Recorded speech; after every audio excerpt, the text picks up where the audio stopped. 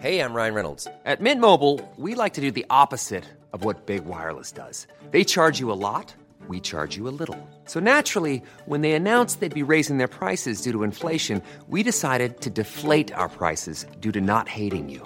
That's right. We're cutting the price of Mint Unlimited from $30 a month to just $15 a month. Give it a try at mintmobile.com/switch. $45 up front for 3 months plus taxes and fees. Promo rate for new customers for limited time. Unlimited more than 40 gigabytes per month. Slows full terms at mintmobile.com.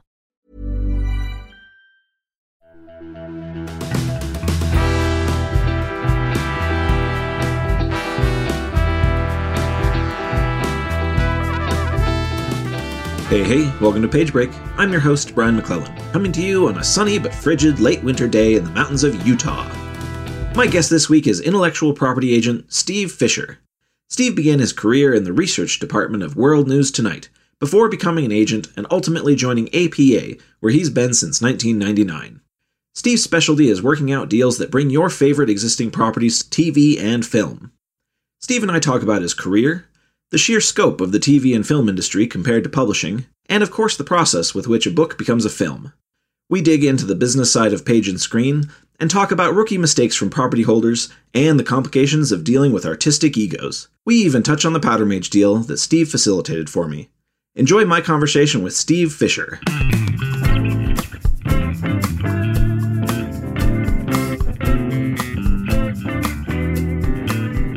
So your kind of career as an agent, did that start when you joined APA in 99, was it? No, I'd been at an agency prior to that called H.M. Swanson, which was a small literary agency that had been founded in 1932, amazingly. Oh, wow. Yeah, and they really specialized in intellectual property. I mean, that was the whole reason for being for the agency. And so essentially at that point, I became an IP agent because that was really their focus. And so I started working with book authors, journalists, and a lot of estates. You know, they'd been through much of the 20th century. They'd rep these just mammoth authors, and many of whom, like James Cain and Cornell Woolrich and others, you know, they still, you know, controlled their estates. And so, I started working with those as well. But then, of course, over time, I really built up my own, client base toward more contemporary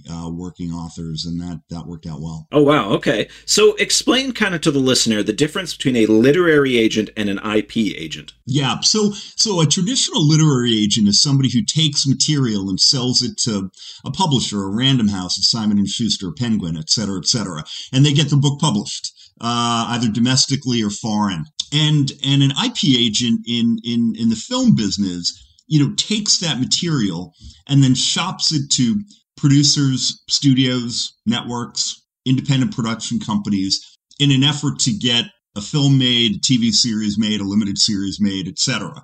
So it's a very, very different business. One of the things that I'm always struck by is how linear the publishing business is. You know, a publishing agent takes a raw manuscript, they call an editor, say, I really like this. I think you will too. If they do, they say, great, here's my offer. And, you know, if that offer prevails, a year and a half later, you've got a book on bookshelves. It's a very, very straightforward business. The film and TV business is anything but straightforward. And in fact, I would argue has become less and less straightforward over the last 20 years. I think that, you know, there was a day, you know, when, you know, you just sold a book to a studio and they put the movie together. And I always tell people that I remember calling a friend who was a studio executive years ago, who's now the president of the studio. And, and he said, gee, Steve, I really like your book. Bring it back to me with a movie star. And I won't mention his name. But I just said, well, isn't that your job? Right. And he said, not anymore. And while I disliked the answer, I appreciated the honesty, because he was pointing out, you know, something we'd all kind of noticed is that more and more studios expected things to be served up to them. Yeah. You know, who's the writer? Who's the actor? Who's the director? And they were in a privileged enough position to expect that from people like me. You know, and by extension, I would say with the rise of the streamers, we've even seen that taken to the next level. I mean, people always, particularly in publishing, they see Netflix as the be all and end all. Anytime you say, well, this is an interesting piece of material, but I think it's going to be tough to sell, they'll say, how about Netflix? They say it like I've never heard of Netflix before. But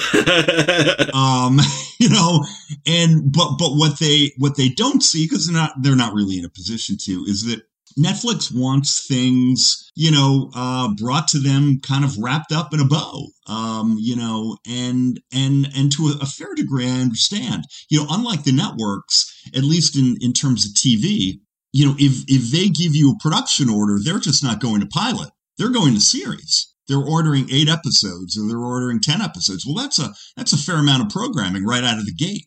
So, if they're going to do that, they want a sense of, who's directing, who's writing, what's the point of view, how are you going to keep this on the air for 2 to 3 years, et cetera, et cetera. So they demand more.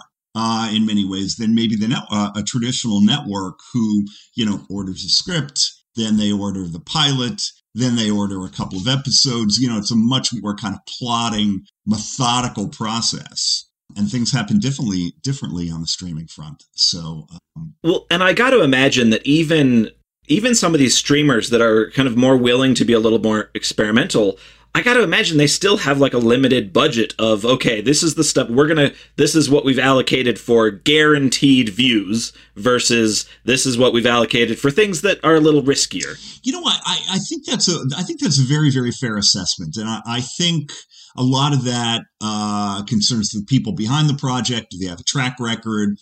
Are they the kind of people that they want to be in business with? Or are they the people they've wanted to be in business with but haven't had an opportunity, at this point in time? So I think that there's really a lot of factors that go into it. But, I think a place like Netflix is really governed more by their algorithms. Yeah. What demographics have we not hit yet?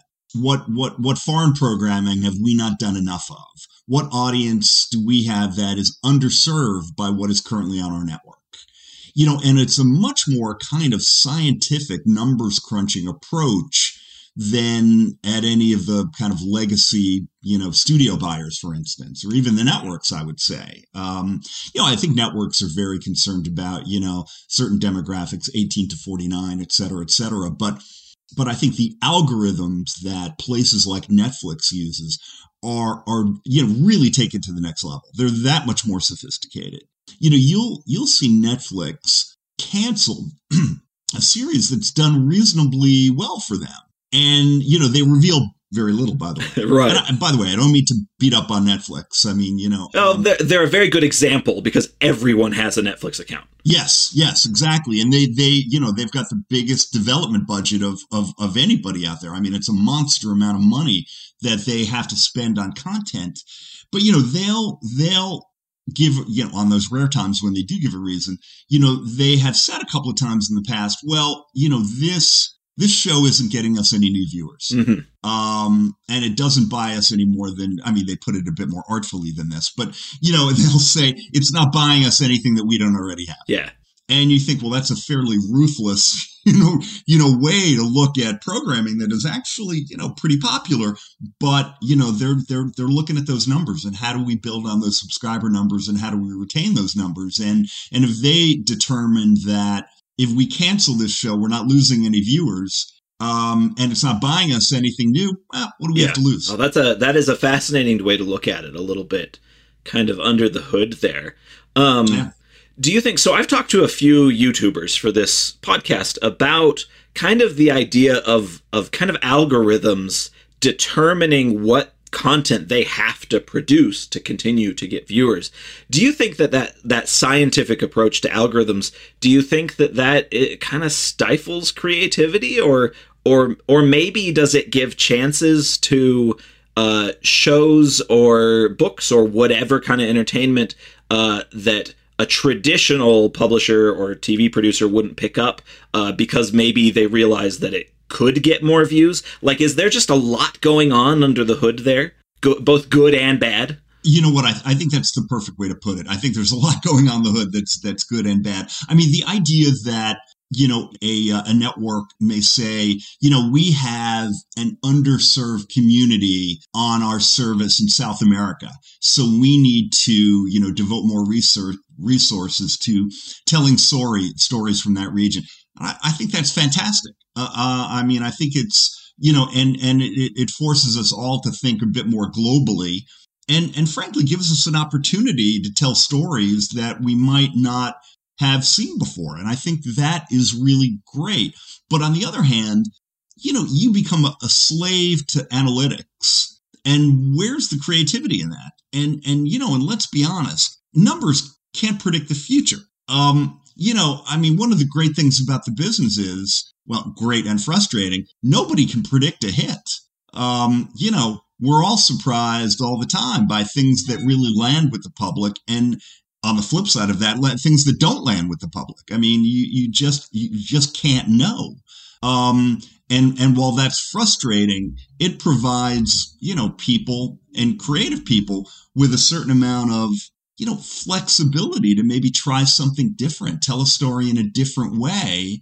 And, and look, if you can get anybody behind that, I think that's all the better. So you're right. There's a lot going on there.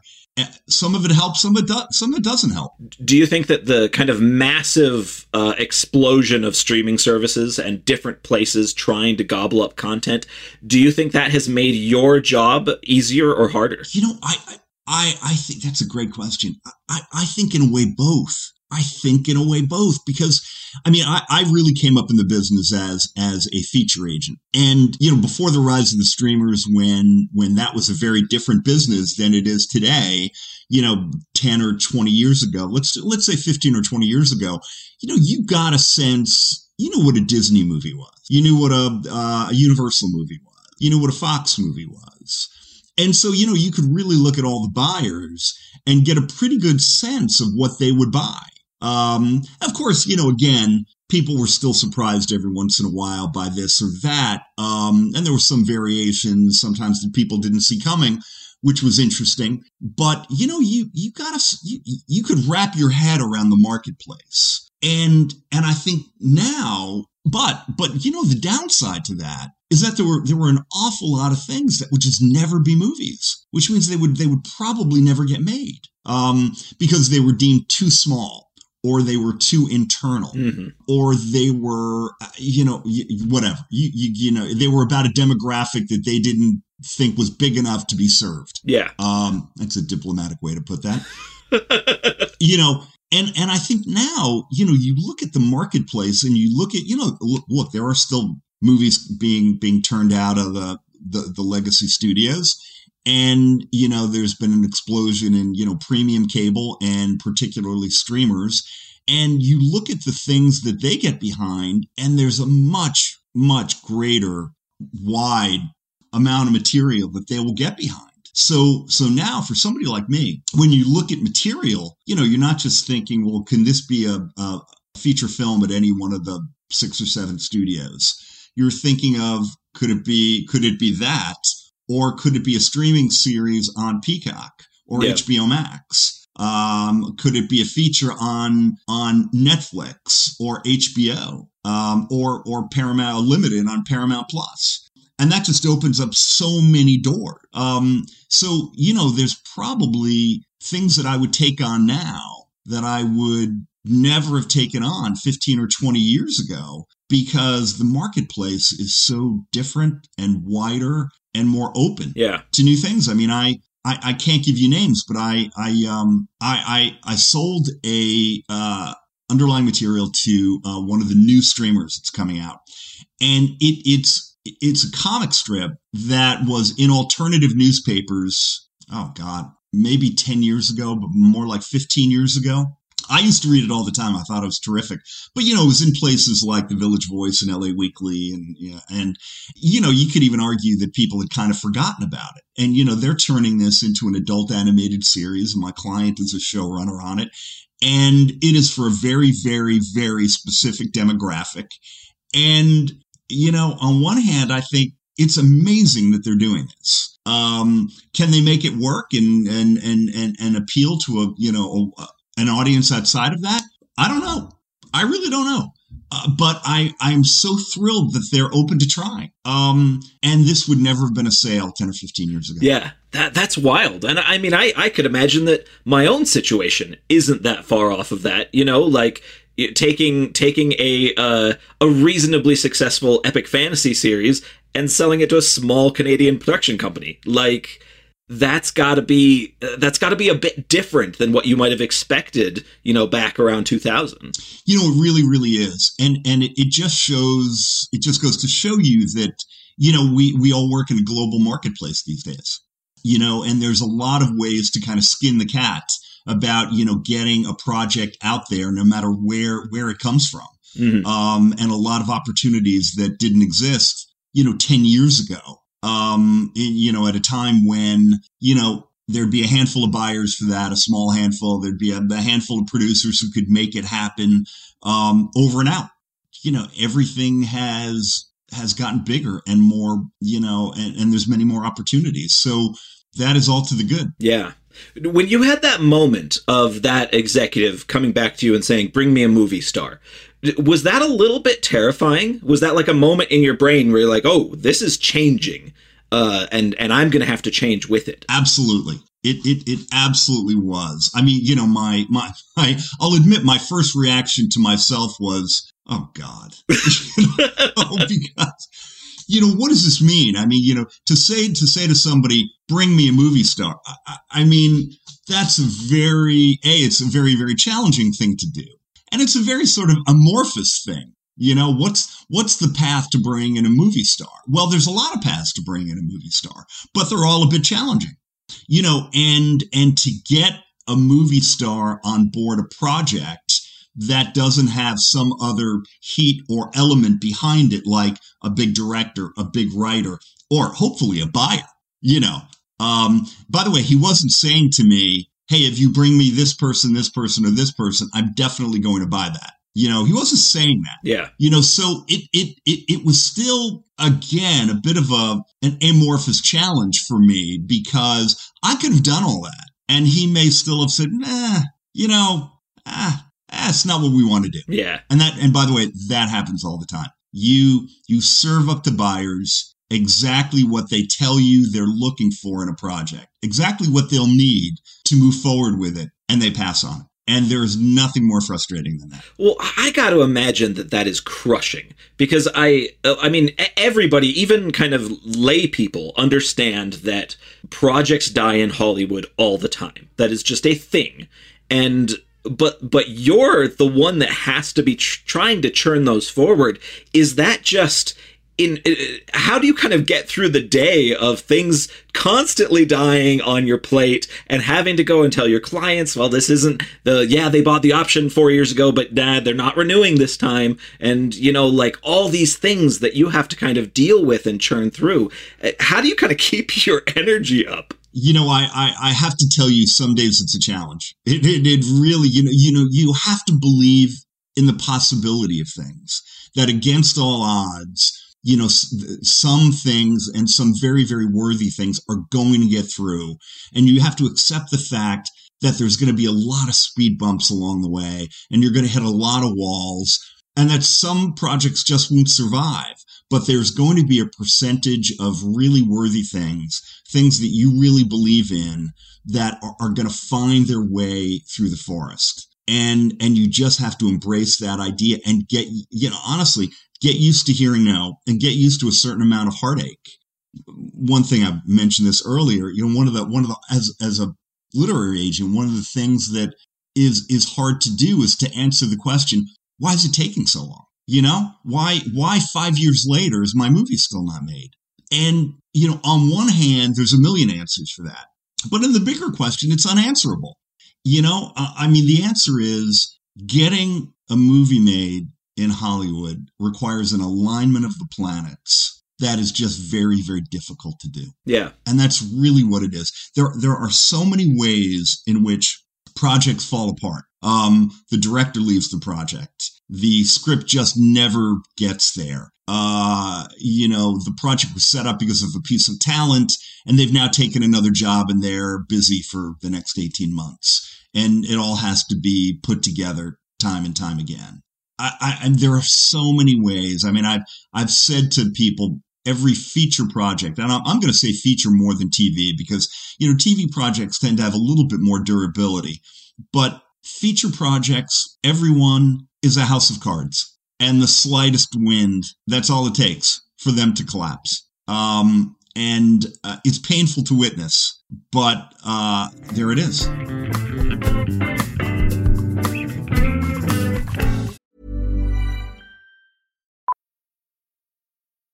Millions of people have lost weight with personalized plans from Noom. Like Evan, who can't stand salads and still lost 50 pounds. Salads generally for most people are the easy button, right? For me, that wasn't an option. I never really was a salad guy. That's just not who I am. But Noom worked for me. Get your personalized plan today at Noom.com. Real Noom user compensated to provide their story. In 4 weeks, the typical Noom user can expect to lose 1 to 2 pounds per week. Individual results may vary. Hey, it's Ryan Reynolds, and I'm here with Keith, co-star of my upcoming film, If, only in theaters May 17th. Do you want to tell people the big news? All right, I'll do it. Sign up now and you'll get unlimited for $15 a month and 6 months of Paramount Plus Essential Plan on us. MintMobile.com/switch. Upfront payment of $45 equivalent to $15 per month. Unlimited over 40 gigabytes per month. Face lower speeds. Videos at 480p. Active Mint customers by 531.24 get 6 months of Paramount Plus Essential Plan. Auto renews after 6 months. Offer ends May 31st, 2024. Separate Paramount Plus registration required. Terms and conditions apply if rated PG. Hello, Page Break listeners. Brian here to let you know that my next epic fantasy, In the Shadow of Lightning, is now up for pre-order from Tor Books. Glass Immortals is a whole new universe that introduces you to assassinations, intrigue, industrial magic, harrowing battles, heartbreaking disasters, and more for new readers and old. The book is out in the US on June 21st and can be pre-ordered from Amazon, Audible, Barnes & Noble, or get a signed copy straight from my website. Remember, pre-orders matter massively to a new book, so make sure you get that done. Thank you all so much for the support. Now enjoy the rest of the podcast.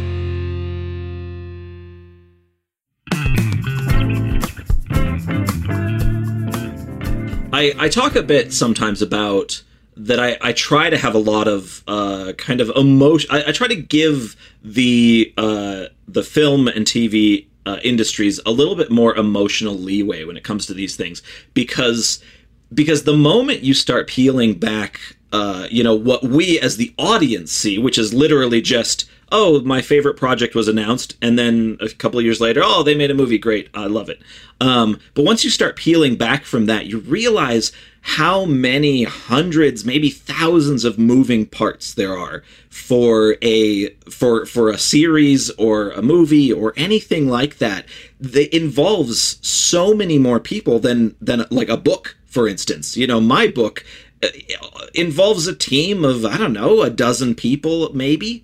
And only a couple of those people are really necessary. Like, they can't be traded out for, like, we couldn't just say, oh, the copy editor fell through, we'll grab a different one, like that. But when it comes to film and TV, there's so many moving pieces, so many people involved before you even start shooting.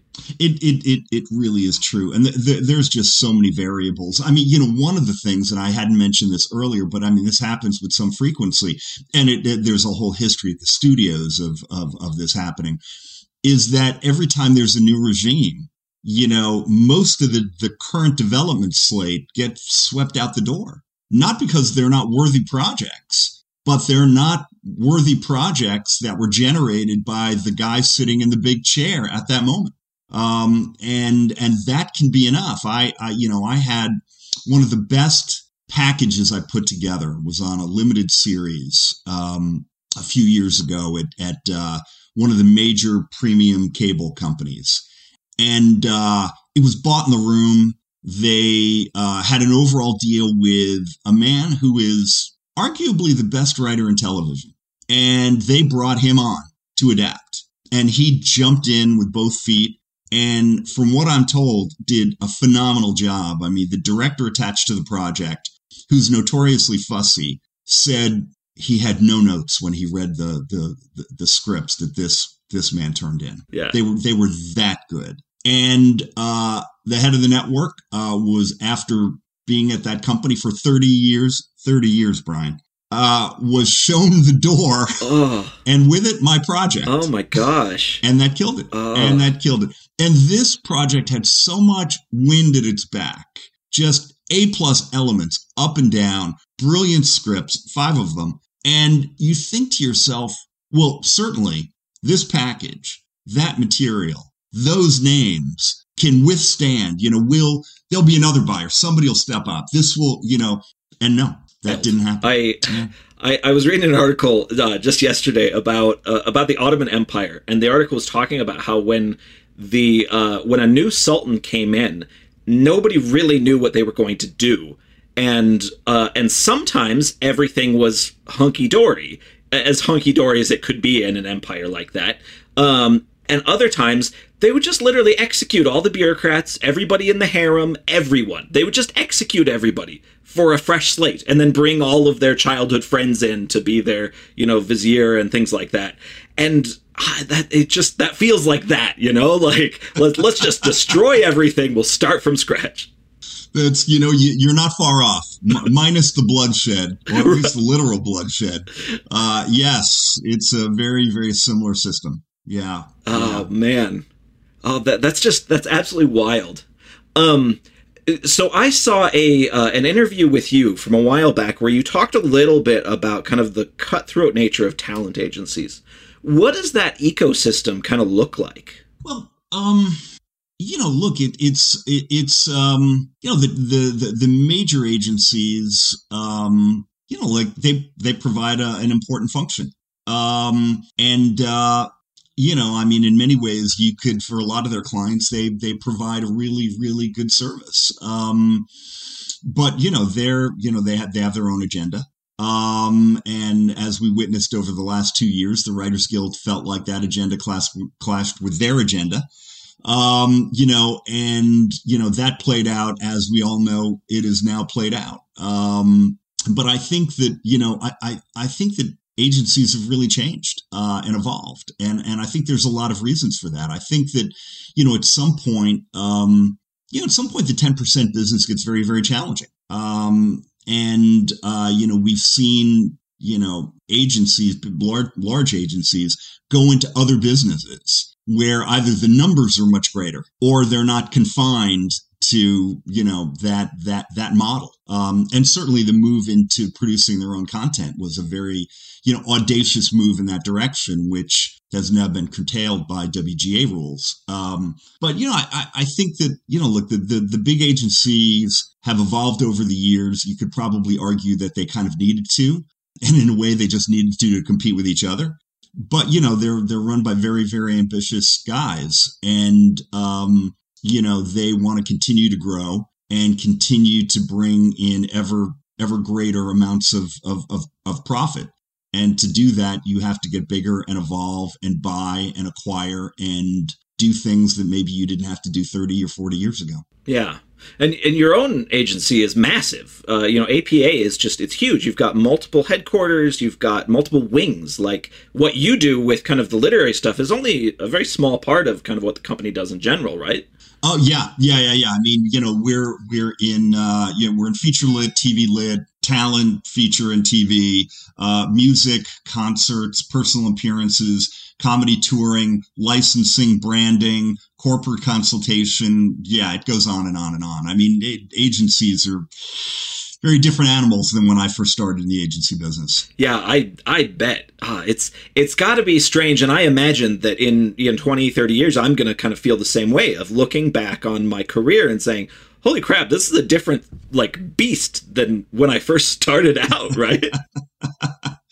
Well, it's a funny thing. I mean, when you work at a big agency, and for instance, somebody from our branding and licensing department came to us and said, well, we have this brand new client, and it was a restaurant chain. I won't mention it, and we're looking for opportunities for that. And, it can be this, it can be this, it can be this, it can be this. And this is what we're doing for them. And I thought to myself, that is so not my business.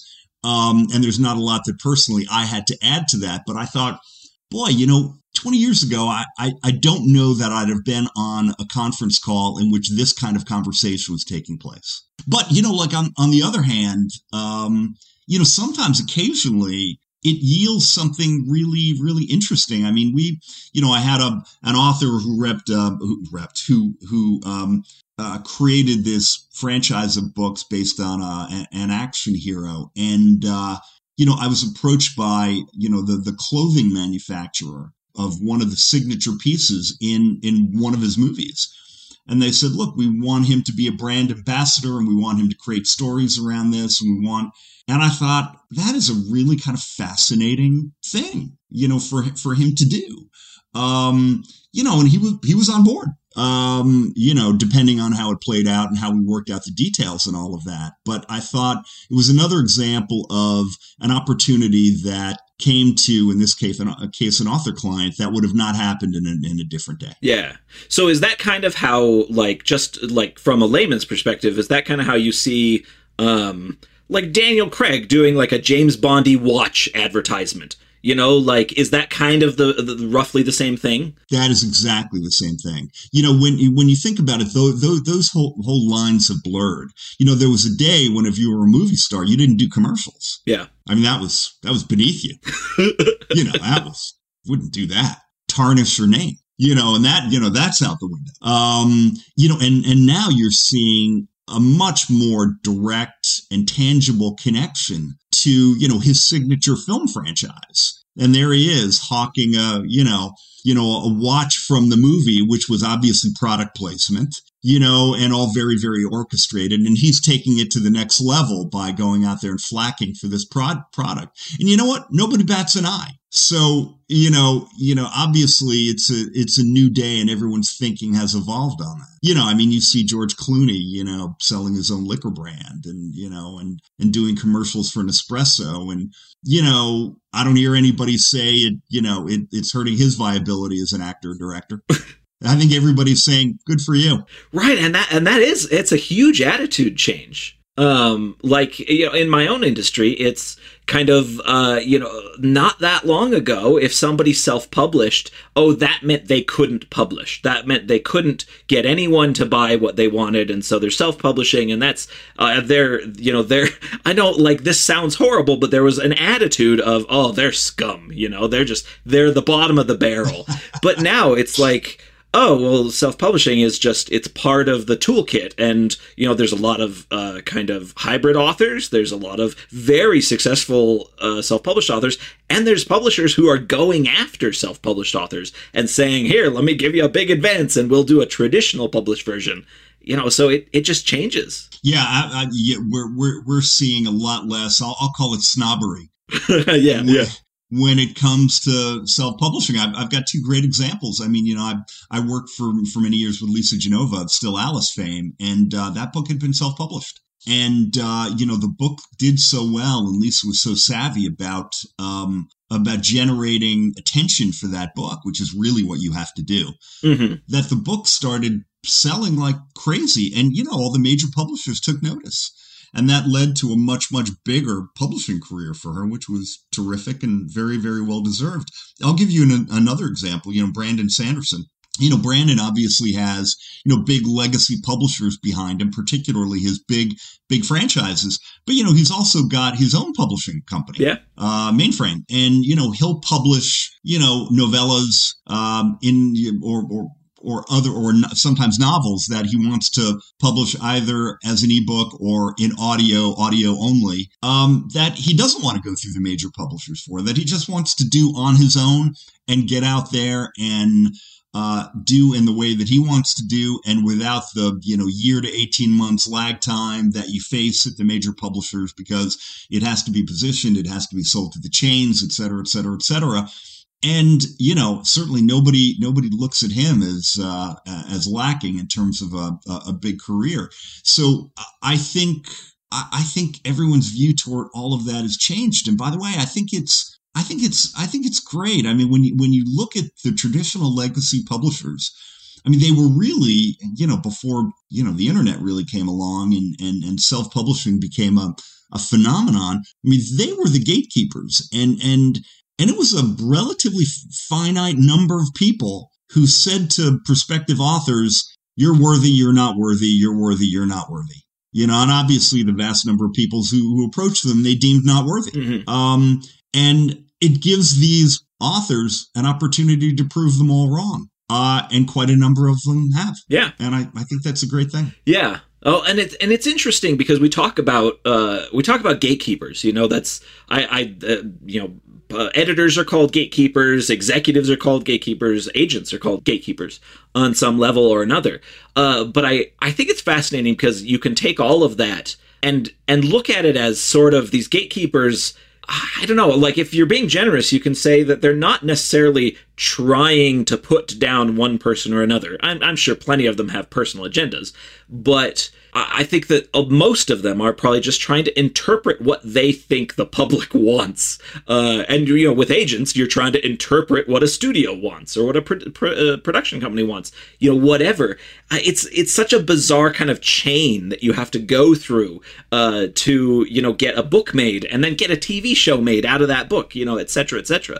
Yeah, I think it's true. And it's an incredible amount of prognostication, which is so often very, very faulty. And it's the equivalent of taking out that crystal ball and hoping that you can see into the future. And then I think certainly for a lot of people in publishing, I'll take it a step further. I think there are other factors such as, is this going to be reviewed? Mm-hmm. Will this get attention in the places I want this to get attention?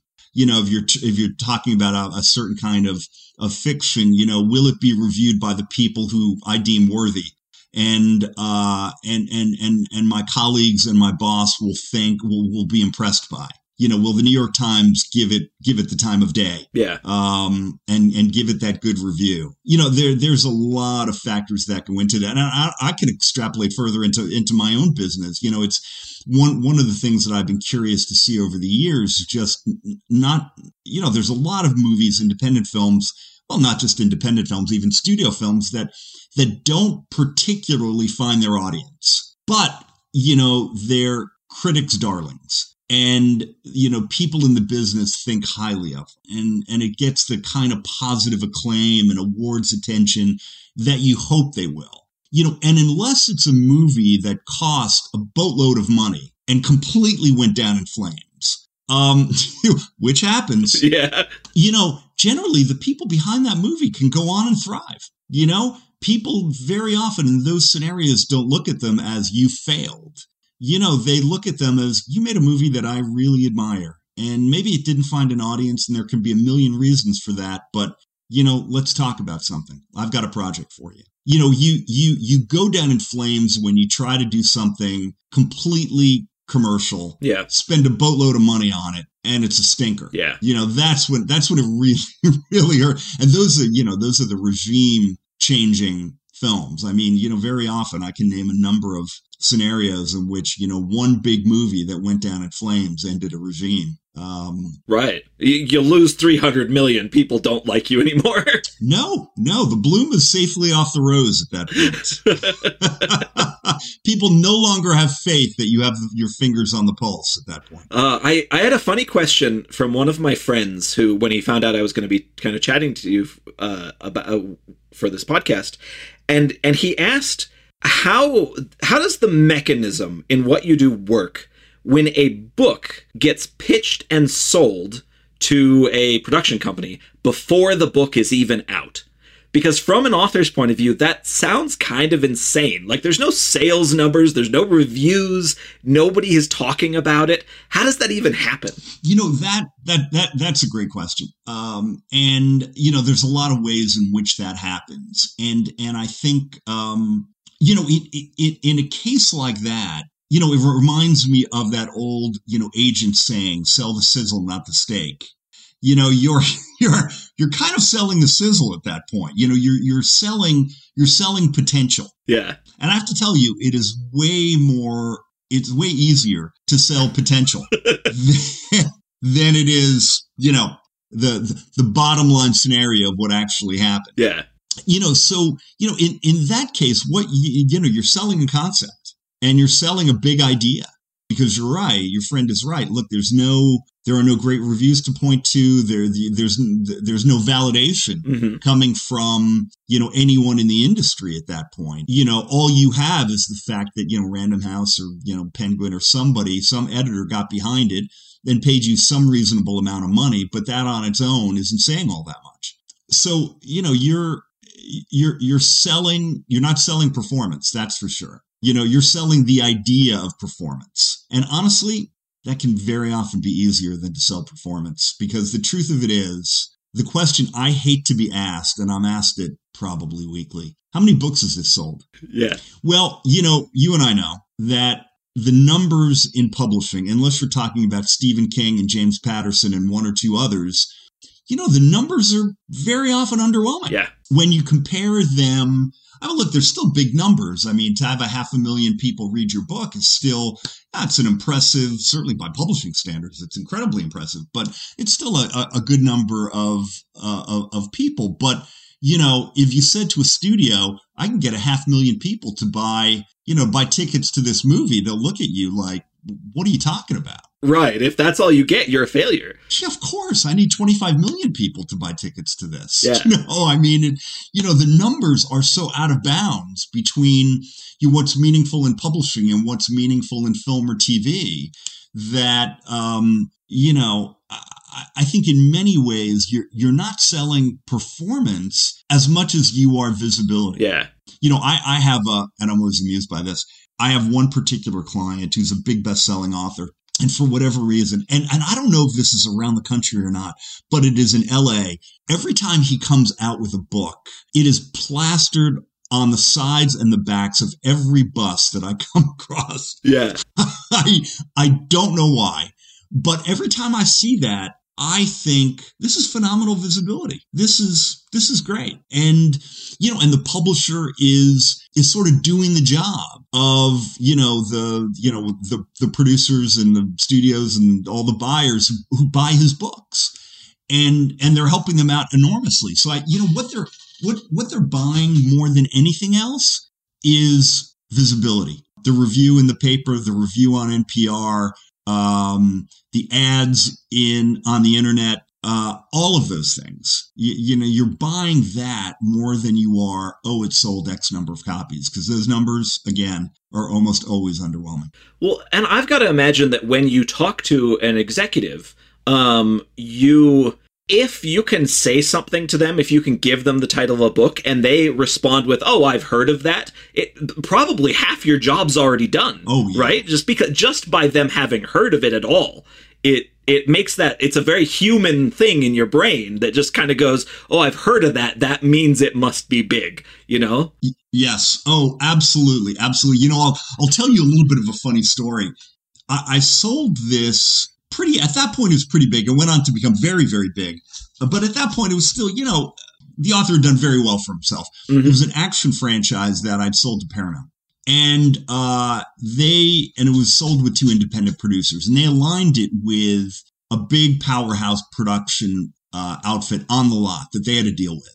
And one of the two producers, and they'd come to me and they said, hey, how do you feel about these producers getting on board? And I said, look, they're huge and incredibly meaningful, so I feel good about it. Yeah, let's do this.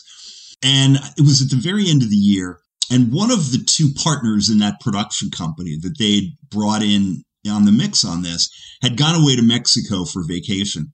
And she was sitting poolside, and she counted 4 people holding up that author's books poolside. Yeah. And she was incredibly struck by this and came back, and it took that, ironically. And she said, oh my God, this guy is either huge already and I don't realize it, or he's about to be huge. Yeah. And okay, great. What are we doing? We've got to devote real time and money and resources to this.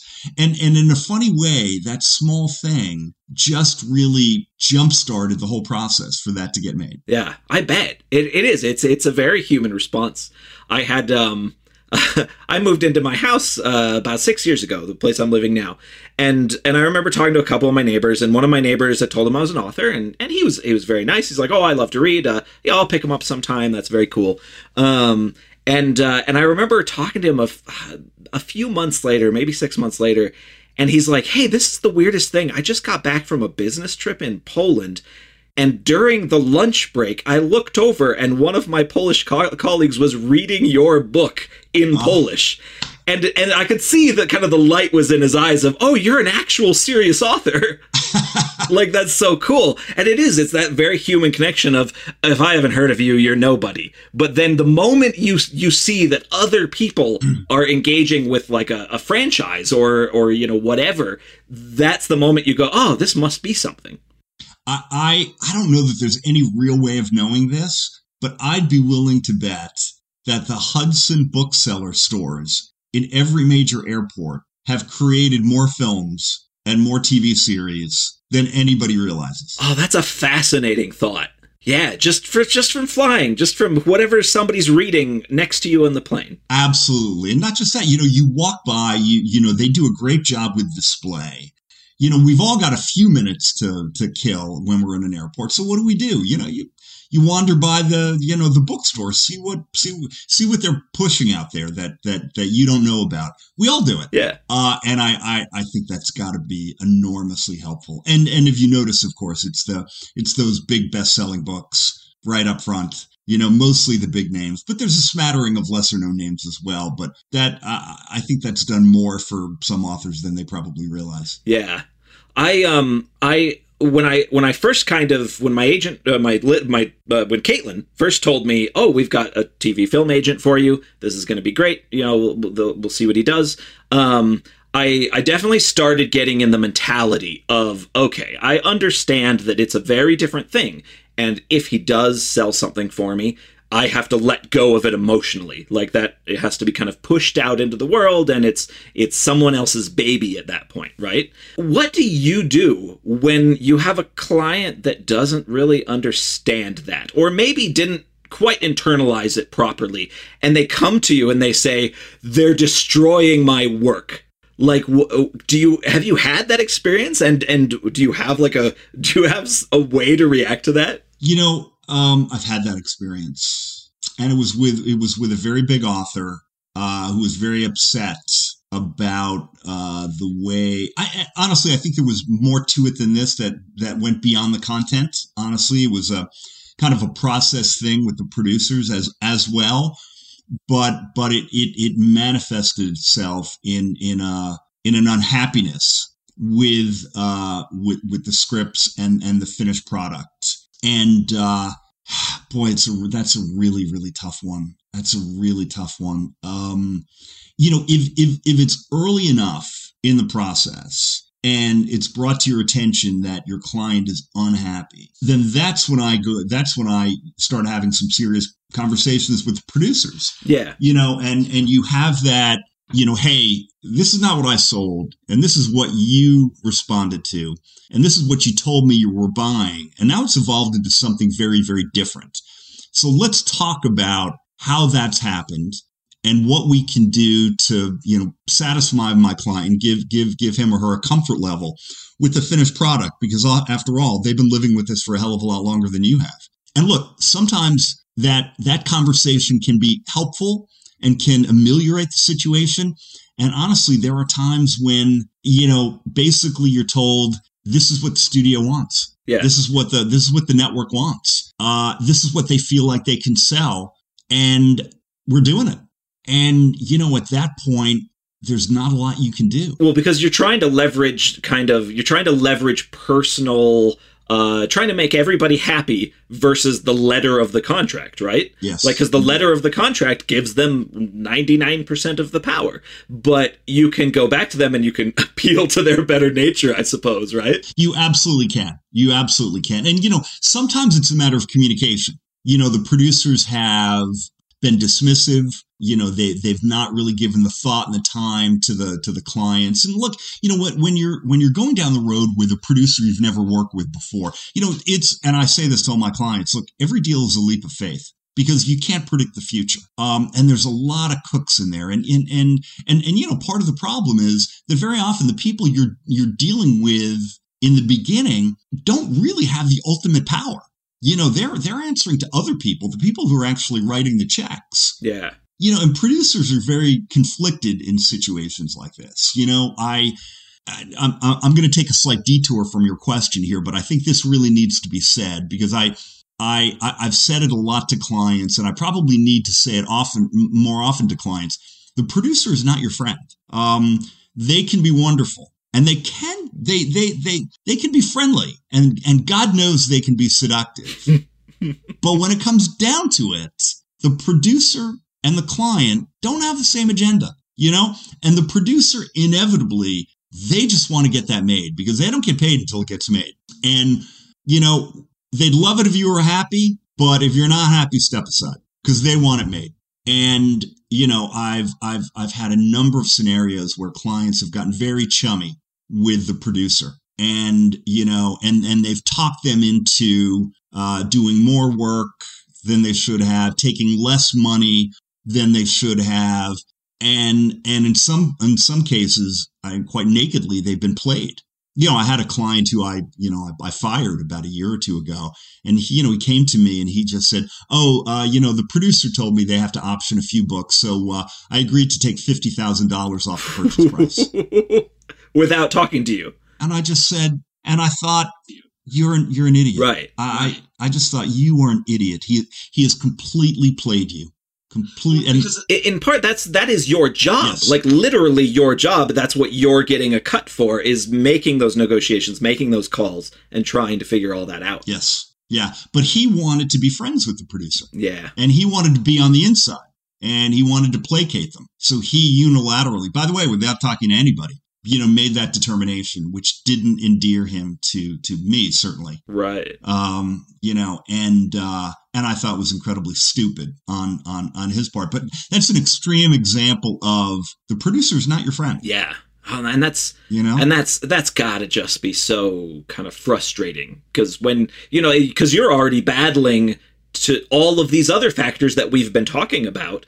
When you have to battle your own client as well, has gotta be, just gotta kick in the gut, right? Well, it's funny that you use the word battle because that's the phrase I use. Yeah. I've often said to clients, I can fight for you, but I can't fight for you and with you because that's one battle too many. Yeah. Yeah. It just is. It just is. And you can't have your client undercutting you out there. Then you just have to just say, we need to have a parting of the ways right now. Right. Right. So, but getting back to your question of, what happens when they're not happy with the end product, I've had a variety of clients who take very, very different viewpoints on this. One of my first big clients back in the day was Dorothy Allison. And, Dorothy was a revered, National Book Award nominated writer. And, people said, I saw your movie, aren't you, or no, I think it was when it was in development. Aren't you worried about what they're going to do to your book? And she said, my book is my book, it's not a movie. Mm-hmm. My book will still be my book. And Neil Gaiman, by the way, was quoted very similarly just recently because somebody was unhappy with a series made on his book, and somebody on the internet said, I feel so terrible they've ruined your book. He said, they didn't ruin my book. My book is still my book. Yeah. Whereas other authors are very, very, and look, I understand this. I completely understand this. Very, very proprietary and feeling like they shouldn't be stepping away from the text. But, the truth of it is a book is not a template for a movie. It's just not. And license will have to be taken. We all hope and do everything we can that it remains true to the spirit of the original text. But, sometimes it doesn't. And I think for authors, I have one very big author who will not sell her work to Hollywood. Just as, I don't want to go through that. And I respect that. I have to say, she knows what her tolerance level is. And what it's not. So I think for her that may be the right decision. But, I think for authors who, the difficulty comes with authors who really want to see a movie made of their work and really want to, or a TV series, but they can't let go with it being completely faithful. Yeah. And that becomes very, very challenging. Right. it's weird because, we have these discussions more and more online, and kind of lay people have these discussions constantly about, like The Witcher or Wheel of Time, like these big fantasy series that are coming out and being converted. And I do come back to the same thing again and again, is that when you're talking about TV and film, it's such a different beast. It's not just all those extra people that we talked about earlier are involved and need to be coordinated and make everything work properly, but also it's a different storytelling medium. And because it's a different storytelling medium, things have to be changed. And things that will work fantastically on the page, dialogue that works fantastically on the page, can sound absolutely horrible when spoken out loud. And that's just kind of the nature of jumping between mediums like that. Yeah, I agree completely. I represent one thriller writer who I'd set up his project at Warner Brothers, and he was a perfect example to me of being completely aware of what worked and what didn't work, whether it was from the script or his book. Completely open to the idea that there may be better ways in a different medium to attack things. And he was approached by the producers and said, we have a first draft in, and we'd like you to take a look. And he read it, and his comments were phenomenal. They were so good that one of the producers said, you should be a screenwriter. But I was struck by the fact that one of his comments was, I love the opening to this movie that the screenwriter created. He said it was better than anything I imagined as a way to open my book. And I think it absolutely works. Now, there were other things he didn't like about it. Mm-hmm. But, I thought everything he said was completely well considered, with not an ounce of preciousness about the original material. And I think that kind of attitude is just very helpful. Yeah. I guess that's got to be the kind of the best that all parties can hope for in this kind of thing. Right. Absolutely.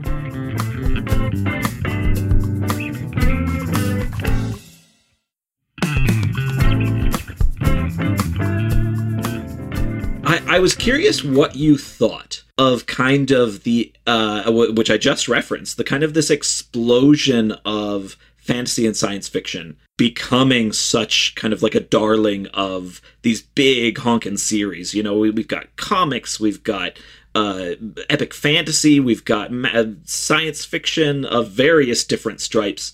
What do you think of this kind of blow up of this modern blow up of what kind of has traditionally been a smaller genre, and always kind of looked down on as maybe B-movie material?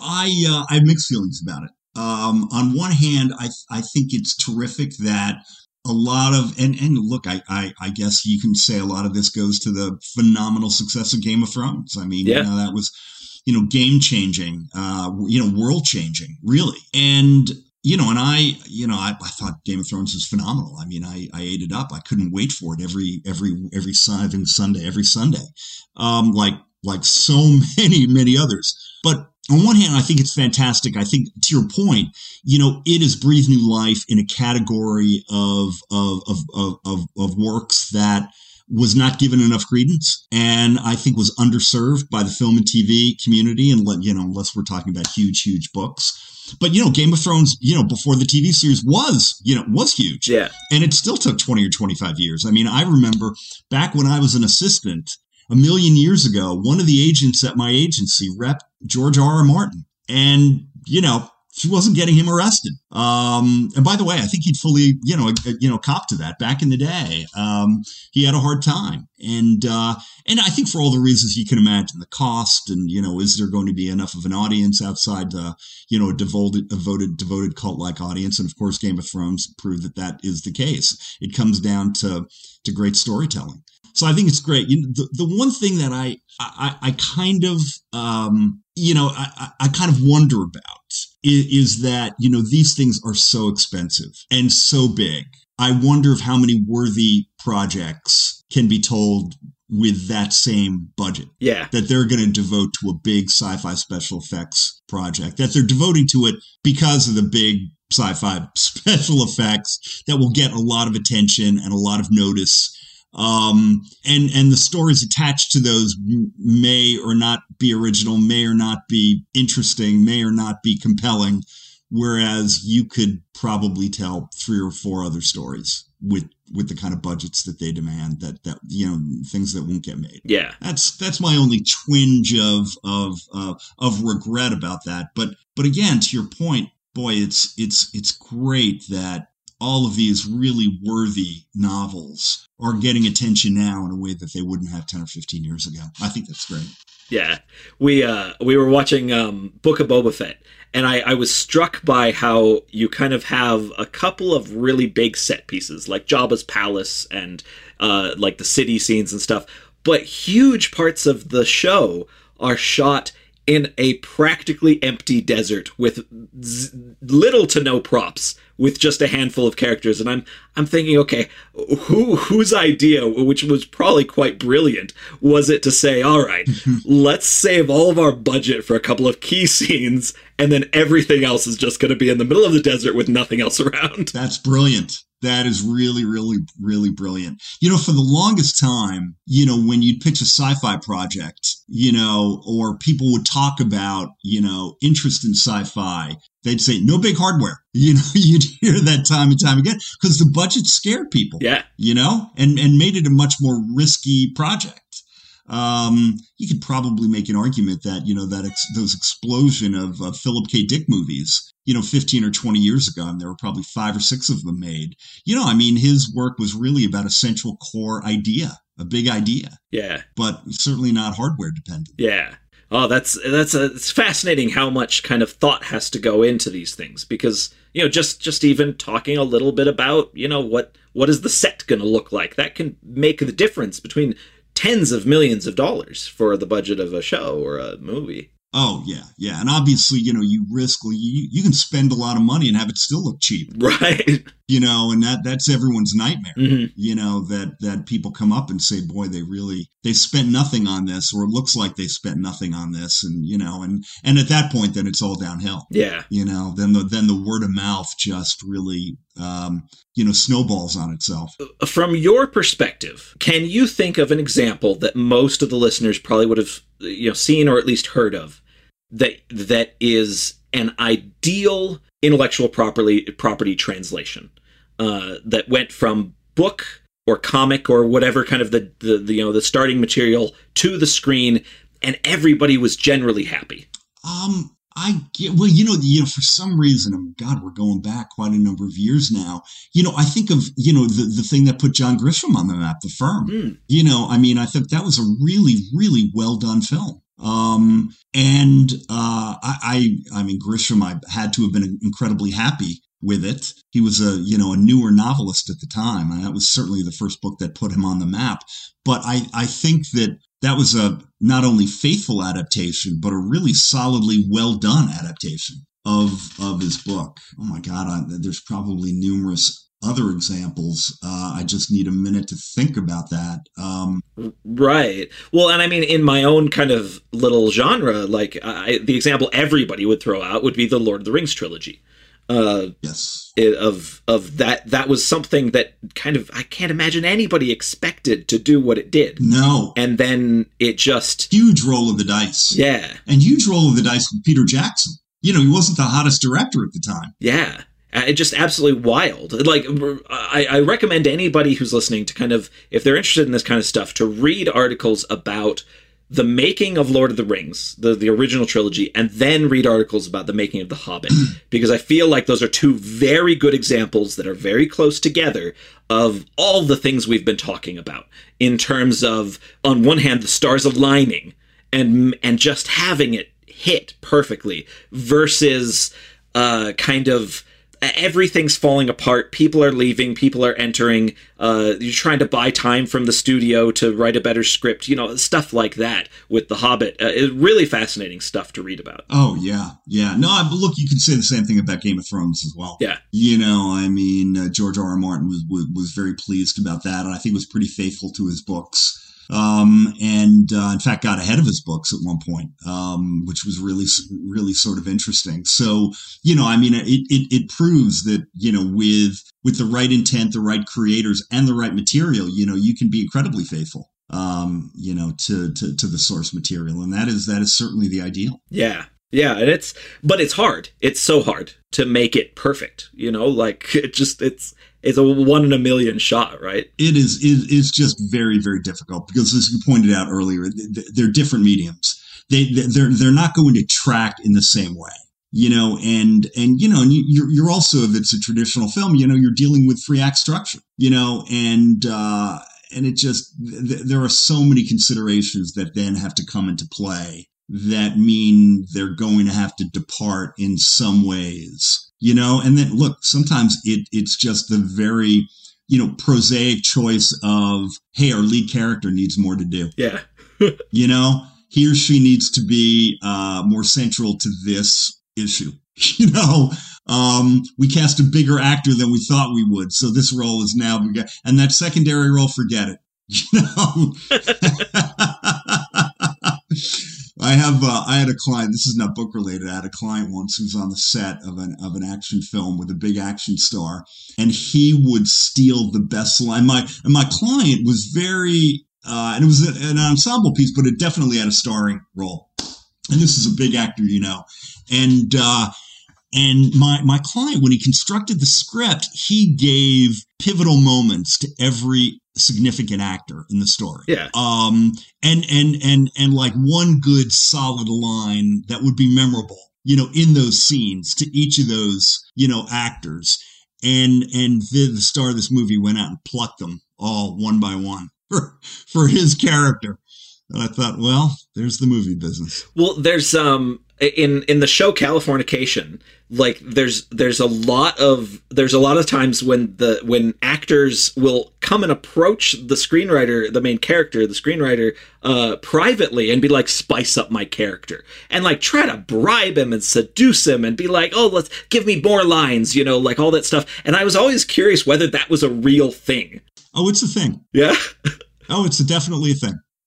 Oh, that's absolutely wild to me. You'd think that, well, you like to think that there'd be more generosity of spirit, especially if you're talking about a monster movie star when it comes to, people around him or her who have not had the break that they've had, and you certainly don't have a sliver of their fame. They don't need it and they can afford to be generous, but being able to afford to be generous and actually being generous don't go hand in hand, as we know. I actually really love seeing a lot of these actors who were kind of the big 100% stars when I was younger, when I was a kid, start doing a lot more bit roles, and start doing kind of smaller parts and cameos, and like Matt Damon has done a bunch of cameos, and just you get some of these actors just clearly they have made their hundreds of millions and they just enjoy being in some things. And that's always really fun. And that has been a change that's been relatively recent, where actors will say, I'll do a bit part just because I like the movie, or I like the director, or I like the script, or I think it'll be fun. Yeah, throw me in for a scene or two. I think that is that's great, and I think it says a lot of positive things about those actors, that they can just drop in and drop out, and they don't need to make it about themselves. Yeah, that's in an industry that I imagine is fueled by ego. That's quite cool. I think it is too. And you're right. You'll look there are some. Soderbergh is kind of famous for this. I mean, people really enjoy being on his sets. And he'll get big name actors because, they know he's going to turn out an interesting product. They like him personally. He's easy to work for. He's brilliant. And, he makes it fun. I remember an interview with who was it? Julia Roberts. And she said, when her scene was over, she just hung out on the set of Ocean's 11. Yeah. Because it was just so much fun to hang out. That's so cool. And I thought, well, that director's doing something right then. Yeah. Yeah. Making people happy, which is really nice and doesn't necessarily always fit into the mechanism, right? Right. Absolutely. Well, I like to wrap these podcasts up by asking each guest very simple question. What's the last thing you ate that blew your mind? Oh my God. God, what that is not a question I'd have expected to. Nope, totally out of left field. Wow. Even just something that you ate recently that you still kind of think about and maybe you're going to go back for soon. Yeah, that is a great question. God, and I'm kind of a foodie, but I'm also sort of a tough critic. Oh yeah. So say getting blown away, that's a high bar for me. I would say, I love Italian food, mm-hmm. and I'm really partial to it. And there's a restaurant in LA called Marino's, and this is a basic kind of dish, but whatever they did to it was sublime. And I had a chicken parmesan dinner there about a month ago. And I remember at the time thinking, this is just, I don't know what they did to it that was different or special, but it was fabulous. I adore a chicken parmesan. Like, pasta is, pasta's so good. Oh, I could eat it every meal, 3 meals a day. I absolutely could. Not a good idea.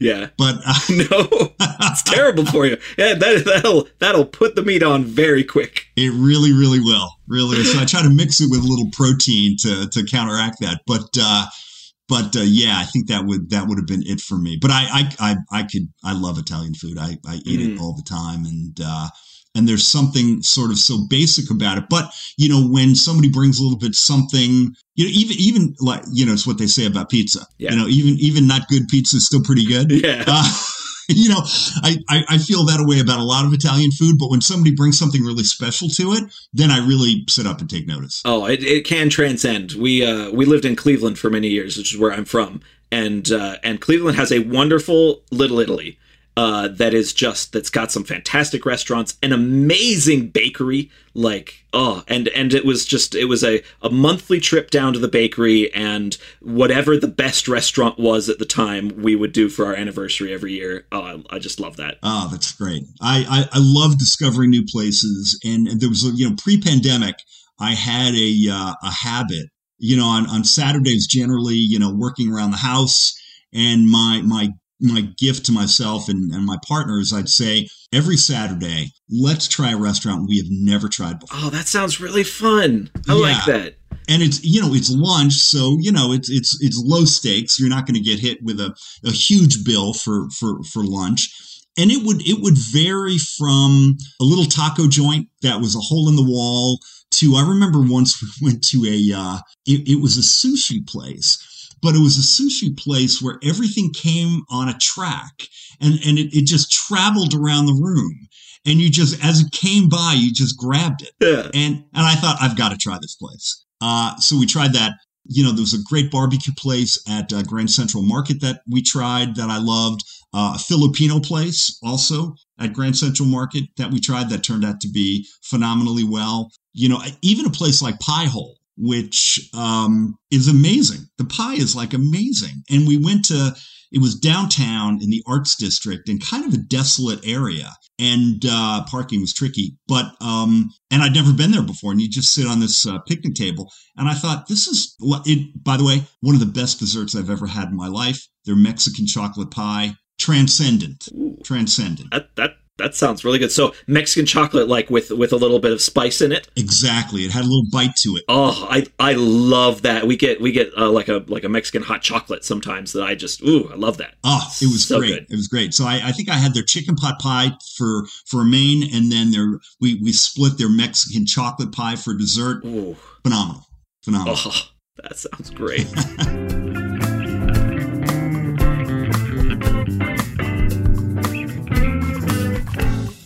That was agent Steve Fisher. Thanks again to Steve for coming on to chat. You can read more about Steve's agency, APA, on their website. You can find me, as always, at brianmcclellan.com. Special thanks to James Sutter for music and Tom Bishop for production. If you'd like to support the podcast, head on over to patreon.com/pagebreak or buy my books in ebook, paperback, or audio.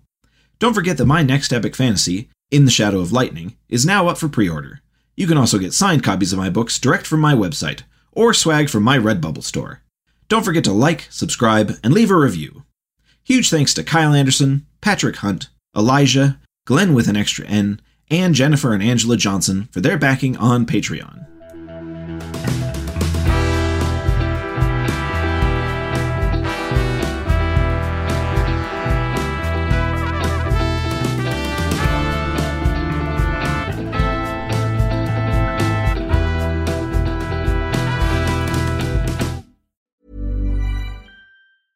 Mom deserves the best, and there's no better place to shop for Mother's Day than Whole Foods Market. They're your destination for unbeatable savings, from premium gifts to show-stopping flowers and irresistible desserts. Start by saving 33% with Prime on all body care and candles. Then get a 15-stem bunch of tulips for just $9.99 each with Prime. Round out Mom's menu with festive rosé, irresistible berry chantilly cake, and more special treats. Come celebrate Mother's Day at Whole Foods Market.